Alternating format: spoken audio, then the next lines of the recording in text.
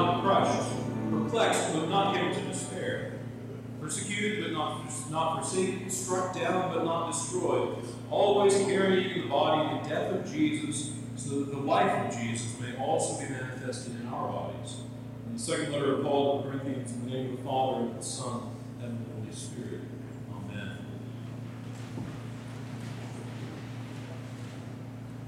This past week, I've been reading a wonderful novelization of the life of St. Helen, written by the Catholic novelist Evelyn Waugh. Helen was the Emperor Constantine's mother during the late 3rd century, early 4th century. A woman of English extraction who lived during that time in which Christianity was becoming legal in the Roman Empire. In that book, entitled simply Helena, she has a conversation with an old teacher who has become a Christian. And Helena asks if it will be that Christians openly practice and openly worship their God alongside the long-standing Roman cults of Jupiter or Isis or Venus. And the teacher says, Christianity is not that sort of religion, man. It cannot share anything with anybody. Whenever it is free, it will conquer. And she says, well, perhaps that was the point of the persecutions. And he says, the blood of martyrs is the seed of the church. And she responds, you get it both ways then. Both ways, we have that promise, man. It is a strange thing. We Christians flourish at both ends of the spectrum. When persecuted, the church grows. When given great freedom, the church conquers. For a people who hang between the cross and resurrection, though, perhaps it isn't that strange at all. When Christians die to every bit of pride, every bit of entitlement, when we carry in our bodies, as Paul says it, the death of Jesus so that the life of Jesus may be manifested in our bodies, the gospel becomes manifest. And when congregations are stripped, and when they die of every bit of pride, every bit of entitlement, and when congregations of Christians carry in their bodies the death of Jesus, the gospel becomes manifest. In the American church, we have become all too used to mediocrity. We can exercise religious freedom just so long as it doesn't bother anyone else, or so long as we keep our religious convictions to ourselves and out of the public square. At the same time, we're not good at dealing with the lack of success. I would venture to say that most congregations in the United States today are in serious decline. They have not seen any growth at all since the 1970s. And all of this causes a kind of despair. After all, we are Americans. We have no tolerance for weakness, no tolerance for decline. At Christ Church, we've seen the opposite. In 4 years, we've seen our attendance and membership grow by, depending on the figures which I use on any given day, 700 to 800%. Well, that's astounding and not normal. This parish is marked by a great freedom in the gospel to proclaim what we proclaim and to be what the Lord has called us to be. In a time when many Christians, indeed most, and many churches, indeed most, are marked by a crippling fear of relevance, of acceptability, we have gained. In a time when many congregations in Waco simply want to coexist with the dominant trends of the American religious and political landscape, we have resisted taking our piece of the pie and going home. We face a significant question this morning. Do we let the gates of hell prevail against our assault and go home? Or do we not rest, not give up, until every knee shall bow and every tongue confess? Do we rest satisfied that our light shines in the darkness just enough to be seen? Or do we strive to see the knowledge of the glory of God be set forth in the face of Jesus, who goes before us, proclaiming him and him crucified as servants in the midst of a dark and unbelieving world? What I want to do this morning, so that there can be no question about where I line up on it, is to just lay out what Paul's position is on the matter, and I shall make it mine.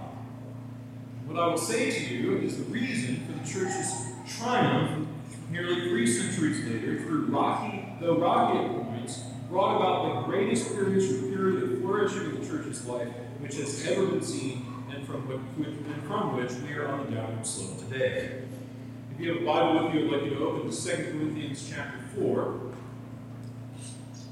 can bring Bibles, guys. Maybe you have a cell phone.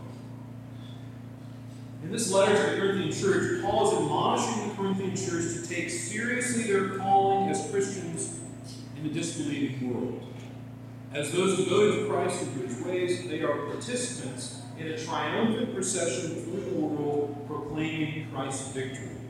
Listen to what he says at the end of chapter 2. He says, "Thanks be to God, who in Christ always leads us in triumphal procession, and through us spreads the fragrance of the knowledge of him everywhere. For we are the aroma of Christ to God among those who are being saved, and among those who are perishing, to one a fragrance from death to death, to the other a fragrance from life to life. Who is sufficient for these things?" he asks. The sincere proclamation of the gospel is a powerful aroma in this world. It does not blend in. It does not smell like anything else. And Paul imagines this triumphal procession smelling up the streets of a city like Rome, going through in triumph and victory. Paul's position is this, that the glory of this proclamation is that it surpasses all that came before in the Old Covenant, all that has come before in the Roman Empire, and it is a mystery that a mystery of condemnation has been surpassed by a ministry of righteousness. Paul is looking at the glory of the law, that the glory of Moses' face veiled as he came down from Mount Sinai, and saying that through Christ the veil has been taken away. Finally saying at the end of chapter 3, we all with unveiled face, beholding the glory of the Lord, are being transformed into the same image from one degree of glory to another. For this comes from the Lord who is the Spirit. The message thus far is this. The church's calling is to proclaim new life, freedom bought by Jesus Christ and made manifest to the church and through her to the world by the Holy Spirit. This is a message of righteousness, a message of fulfillment, specifically of the law. This morning we read the Ten Commandments, and reading along with Paul, we should say, "Thanks be to God who has given us grace to keep them. Thanks be to God who has by his Spirit inclined our hearts towards righteousness. Thanks be to God who allows us to carry the death of Jesus in our bodies so that we might truly live as he wills." Some of you might have thought, "Oh, what a sinner am I." Well, good, move to the next part. That God doesn't want you to remain that way. We read this morning from the Gospel of Mark as well. Jesus is instructing his disciples to eat the grain on the Sabbath. Well, why? Because he's Lord of the Sabbath and Lord of the law. He has power and authority to interpret the law because he is the one through whom it was given. Those ancient Christians believed, and we believe today, that we have been given great grace to keep the Lord's commandments because we carry his presence with us into this world. And so Paul's charge begins in chapter 4 to the Corinthian church. Therefore, having this ministry, he says, by the mercy of God, we do not lose heart. But we have renounced disgraceful, underhanded ways. We refuse to practice cunning or tamper with God's word, but by the open statement of the truth, we commend ourselves to everyone's conscience in the sight of God. Paul looks at the persecutions he faces, and rather than being filled with despair at the landscape, he does not lose heart. And some of you I know came here this Sunday morning losing heart in the midst of battle. The reason Paul did not lose heart is that he believes that the victory has already been determined. That Christ has been given triumph in this world, and it is only a matter of time before all will acknowledge it. Assured of this victory, duplicity and cunning have no place. There is no reason to deceive, no reason to tamper with the Word of God, no reason to tamper with divine revelation. If you firmly believe that in the end the gospel will prevail, you will not mess with it. Paul, therefore, does not engage in cheap tricks or gimmicks with his hearers. He does not engage in attempting to make the truth of the gospel more palatable to his hearers. Instead, he openly states the truth, openly engaging the conscience of his hearers, meaning he is calling them to consider their conduct in the light of the gospel and to come to the Lord's grace. He continues. And even if our gospel is veiled, meaning even if there are those who cannot hear it for some odd reason, it is veiled because veiled to those who are perishing. In their case, the God of this world is blinding the minds of unbelievers to keep them from seeing the light of the gospel of the glory of Christ, who is the image of God. You might ask this question this morning: why are there some who simply refuse to believe? Why are there some who refuse to see the truth? And the reason Paul gives is that the God of this world has veiled their faces. They are tempted away. There's actually a great deal more to this, and Paul continues it, and it becomes clearer. He says, "For what we proclaim is not ourselves, but Jesus Christ is Lord, with ourselves as your servants for Jesus' sake. For God, who said, 'Let light shine out of darkness,' has shone in our hearts to give the light of the knowledge of the glory of God in the face of Jesus Christ." If it were the case that well-reasoned preaching and clear proclamation alone won men and women to the truth of the gospel, Christ Church would be about 10 people. Because yours truly would be preaching Sunday after Sunday, and it would be worthless. For Paul, it would mean that rhetoricians could by their own power bring about conversions. But Paul, one of the great rhetoricians of all time, said he didn't have very good words to say. He knew this to be false. Conversion is the work of God, not the preacher. So all the more reason to proclaim the gospel without wavering. All the more reason to proclaim the truth of the faith clearly. Let God work on illuminating the hearts of the hearers. We saw this on Pentecost Sunday, didn't we? Peter's sermon was basically like, you killed Jesus. Congratulations. People are cut to the heart. His words are true words. It's the Holy Spirit who's convicting them. The Holy Spirit who's drawing them to faith. The apostolic preaching was accompanied by the great work of God in cutting to the heart of the hearers. Paul continues on. But we have this treasure in jars of clay to show that the surpassing power belongs to God and not to us. We are afflicted in every way, but not crushed. Perplexed, but not driven to despair. Persecuted, but not forsaken. Struck down, but not destroyed. Always carrying in the body the death of Jesus, so that the life of Jesus may also be manifested in our bodies. For we who live are always being given over to death for Jesus' sake, so that the life of Jesus also may be manifested in our mortal body, in our mortal flesh. So death is at work in us, but life in you. There has been much debate about this, but here I think Paul is bringing a double meaning to take this use of this treasure in jars of clay. What does it mean? I think it's two things. He's both pointing to the texts in the scrolls kept in clay jars, which he probably has with him, the great treasure of the Word of God, and at the same time pointing to the human body of the Christian as the temple of the Holy Spirit. Either way, the point is the same. The surpassing power belongs to God and not to us. Paul sees this Word of God going forth into all the world, and he knows the power of those texts which he brings with him. He knows the power of God's revelation to his people. He also knows the power of the presence of Christ going forth with him into all the world.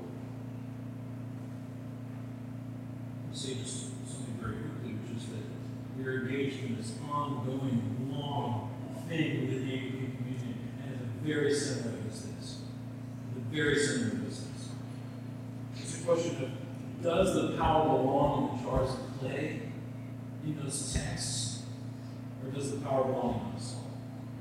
Does the power belong in the living persons of Christ in His church, or does the power belong to us? I know what the answer is to that. I'm asking you if you do. There's a temptation to look around, all of us, and say, look what we've done. I mean, look how magnificent this is. Do you not see? 17,000 square feet for under $400,000. Boom. Done. It's incredible. Yeah, it's not perfect. We're good there. We could look all around us and say, my goodness, we've accomplished a lot. And I don't want to revoke anybody's accomplishment. It's an incredible accomplishment. But to think only that would be a tragedy. The truth is something quite different. We've seen the power of the gospel.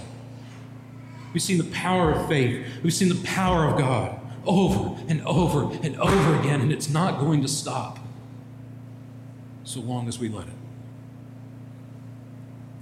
If you look at your life, you look at your house, you look at your car, and all you can recount are all your wonderful deeds, you'll be given over to despair. When persecuted, you'll wonder why the world doesn't love you, and you'll be angry that she doesn't. When forsaken, you'll wonder why your friends turned on you. You'll wonder, am I not lovable? When struck down, you'll wonder if God himself loves you. When a church is persecuted and they think that it's all their wonderful deeds that matter, they'll simply ask, why doesn't everyone think we're so wonderful? When a church is forsaken, they'll wonder why all the people who used to be their friends are no longer their friends. But if you and I believe, and if our church believes, that the power belongs to God, when we're persecuted, we'll give thanks to our very deaths. Thanks to God for the power of Jesus Christ to turn great suffering into great good. And if we're forsaken, we'll find solidarity with Jesus who was alone on the cross. And if we're struck down, in that too, we'll know the love of God for sinners. If we believe in the power of God, and if we believe that we can have a good, full life full of great blessing, if we believe in the power of God and we believe we can have nice church buildings that are perfectly set up with great stained glass windows and all the rest and beautiful organs, then we can sleep well knowing it could all be taken away. And we won't lose the thing we hold most dear, the Word of God in the presence of Jesus with us. Thanks be to God for that, because we'll never lose it. In the name of the Father, and of the Son, and of the Holy Spirit. Amen.